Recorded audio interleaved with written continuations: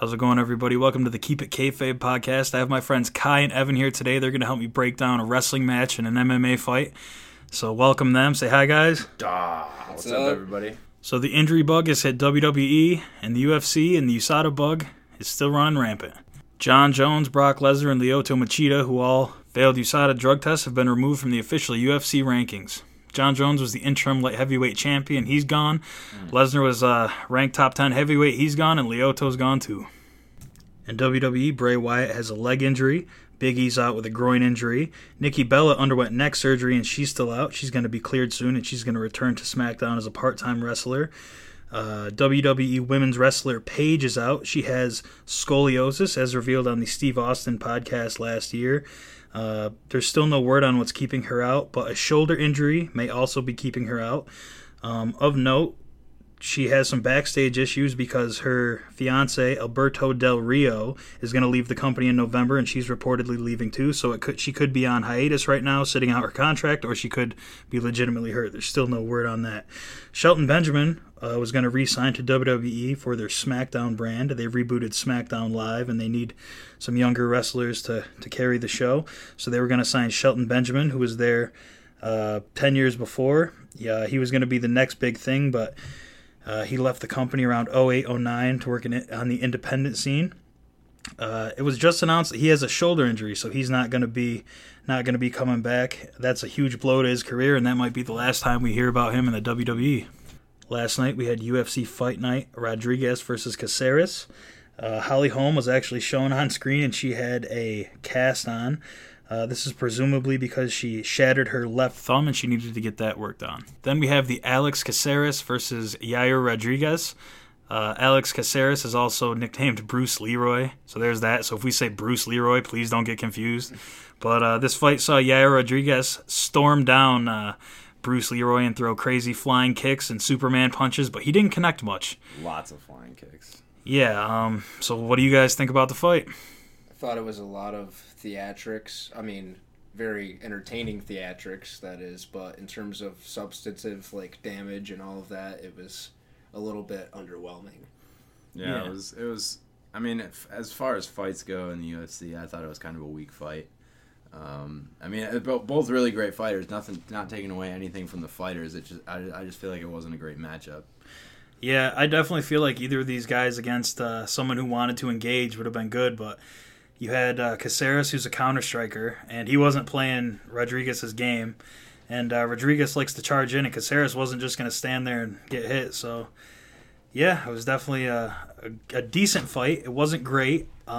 Definitely some interesting and unorthodox type spinning kicks from Rodriguez, though. Takedown attempts. A lot of those somersault kicks were pretty interesting, I thought. Yeah, I really think that I think if he was a little older and he didn't waste all that energy and the times that he did charge in, he connected, he would definitely be able to put a hurting on a lot of people at 145.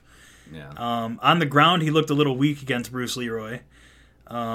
Yeah, he was scrambling out of everything. In the third round, Bruce Leroy actually almost finished him. He was on top mount and he was pounding down ground to pound, but that didn't really amount to anything. Actually, that's the only round Bruce Leroy won, and a judge still gave 4 out of the 5 rounds to Bruce Leroy, and all the other judges gave 4 rounds to Rodriguez. See, how does that happen though? How does one guy, all the other two judges score definitively, and this guy just says, nope, we're giving 4 rounds to Leroy. Well, there's a couple things. One, the judge might not have known which fighter was which. That's happened before. Another case, there was Demetrius Johnson versus Ian McCall, and this was happening because they didn't have a 125-pound title at the time. It was like 2011 or 2012, and they were having a tournament to find out who was going to be the first flyweight champion. And there was a fight between Ian McCall and Demetrius Johnson, and I'm pretty sure what happened was Bruce Buffer read the judge's cards wrong, or the score wrong, or the judge rendered his score wrong. Oh, so I remember this. I remember an announcer raised the wrong hand or something along those lines. He read the decision wrong. Yeah, they had to scrap the fight essentially, and I'm pretty sure it was a no contest, and then Demetrius Johnson ended up winning the next fight that they had. But that could have changed the history of the flyweight division, because right now McCall's like half retired, like he's still fighting, And he was actually just going to fight at UFC 201, but his opponent couldn't make weight, so he's on the next card now, which is, not bad for him. But you think maybe Caceres' nickname of Bruce Leroy, maybe that threw off a judge? Maybe that threw that guy off? He didn't know who, man, like you said, he didn't know who was who? Really it might, because we mentioned in the beginning that could definitely confuse people, especially if you don't know the guys, who they are.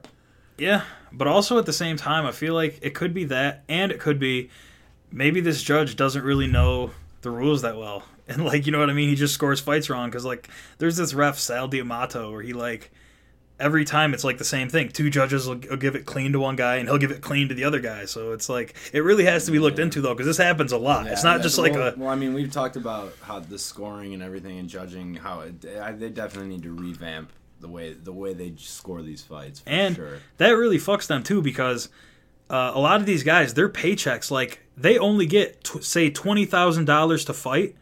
If they win, they get $40,000. So it essentially doubles their whole entire paycheck, and they have to pay for fight camps. They have to pay for travel.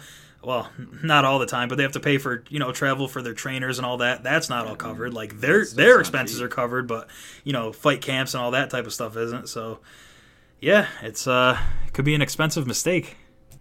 Then, in the Cruiserweight Classic this week, we had Tommaso Ciampa versus Johnny Gargano. Gargano and Ciampa are a tag team in NXT. They're probably going to feud for the NXT title soon, but here they were in the Cruiserweight Classic in the opening round against each other, and the winner moves on, and the loser is eliminated. You two aren't really up current with wrestling right now, but as non-current fans, what did you think of the Gargano-Ciampa match? I definitely thought it was definitely good promos. They promoted very well, and these guys are definitely are into it, and they're definitely somebody I feel like fans could get behind. I mean, I was getting behind them. I enjoyed watching that. I really did. It was a great fight, and they both seemed really emotional and into it. And like I said, it was something you believe in them. You believe what they're doing is what they're doing, and I really like that. Kai, what do you think? I agree with everything Evan said. I mean, I think promotionally, the promo was one of the best parts, and I think throughout the match, the way that they played off of the the relationship that they have as tag team partners, the various things, when Ciampas or whatever slid down his kneecap or whatever, kind of was hesitating. Yeah. And I called him doing that too. I thought he was drilling with the knee, but he pulled it back up. And that ended up being, the fatal mistake in the match that ended up causing him to lose. Well, see, that's what I'm saying. There really are crazy storylines that aren't necessarily big or anything, but if you're investing and you're paying attention, there is little stuff like that. Right. But it does take the right character to do it, and like you said, if you watch Raw and you see people half-ass it, you just have a distaste for wrestling. You know what I really like about the Cruiserweight Classic too is I've watched two episodes of the Cruiserweight Classic, and what I like about it is the way they have it, the way the format of it is anybody can you can jump in and start watching it from wherever, and you're still going to enjoy it. It's still going to be absolutely just a blast to watch, because these guys are all just high flying, all sorts of just doing all sorts of crazy stuff that you haven't seen in the WWE before. Yeah. And to add on to the pure athleticism aspect of it, the aspect of it, like we were just talking about, they were very compelling at selling what they were trying to sell. And for me as an outsider, generally speaking, in these realms, that's one of my biggest problems with a lot of wrestlers is that the believability aspect of it. With those guys, if they don't believe it, they don't believe it, why the hell should you believe it? If you don't care anyway. And with those guys, there's absolutely no question that they believed it more than anybody else. That wasn't an act really for them. It was, you know what I mean? Yeah. Like I was telling you guys before, I thought this was actually one of the best TV matches I've seen in recent years. And actually rewatching it, the in-ring match wasn't that good. It was a great match. It was probably a 4 to 5, not 5-star match, but probably a 4-star match. But definitely the in-ring promos especially after the match, where Ciampa freaked out and was going to walk away on Gargano, and then he ended up sitting down next to him and hugging him at the end. That was pretty good. I thought that was really well done. No, it definitely was, and you could see in all even in there, all the fans that were there were getting into it. As soon as he stepped out of that ring, all the fans started chanting, "Go back, go back." Because they want to see that too. Those guys are brothers. That is another. I love it. Well, I was gonna say that really is another thing that helps. On Raw, there's just 15,000 fans in attendance, and they're not really hardcore fans. They're just people who don't really follow the product. They're there. They don't all know the chants or anything. But the NXT shows and the Cruiserweight Classic specifically, those shows, the hardcore fans went there and they get behind it. They make wrestling more fun than like. Yeah, I mean, we saw the little Daniel Bryan chant that got started during the Cruiserweight Classic there, and they started going nuts for it. That's another thing is Mauro Ranallo and Daniel Bryan on commentary. They're not there to get themselves over. They're not there to promote themselves. They're there to tell the story in the ring. Because they love wrestling. They help suspend disbelief. You can buy into it. Yeah, because they love wrestling. And especially Daniel Bryan, it just shows through. He's so happy for these guys when he talks that it makes you excited about the product, makes you want to watch it. It helps you invest in the match. Yep, absolutely. And then, last but not least, we have our quick Raw and SmackDown rundown. On Raw, we have Seth Rollins versus Finn Balor for the Universal title. That's going to take place at SummerSlam. This past Monday on Raw, we have Randy Orton and Brock Lesnar feuding. So during a Paul Heyman and Brock Lesnar promo, Orton cut through the arena and then landed an RKO on Brock Lesnar and then fled the building as the whole roster came out to protect Raw. On SmackDown, we have Dolph Ziggler versus Dean Ambrose. They're going to face for the WWE Championship at SummerSlam. And we had a similar angle where Brock Lesnar invaded SmackDown and nailed Randy Orton, and then the whole roster ran out to a panic. So it's really early on in the draft split, but they're mixing up the shows already, which I don't really mind it because this is a cross brand feud, and it's going to lead to a great payoff match at SummerSlam.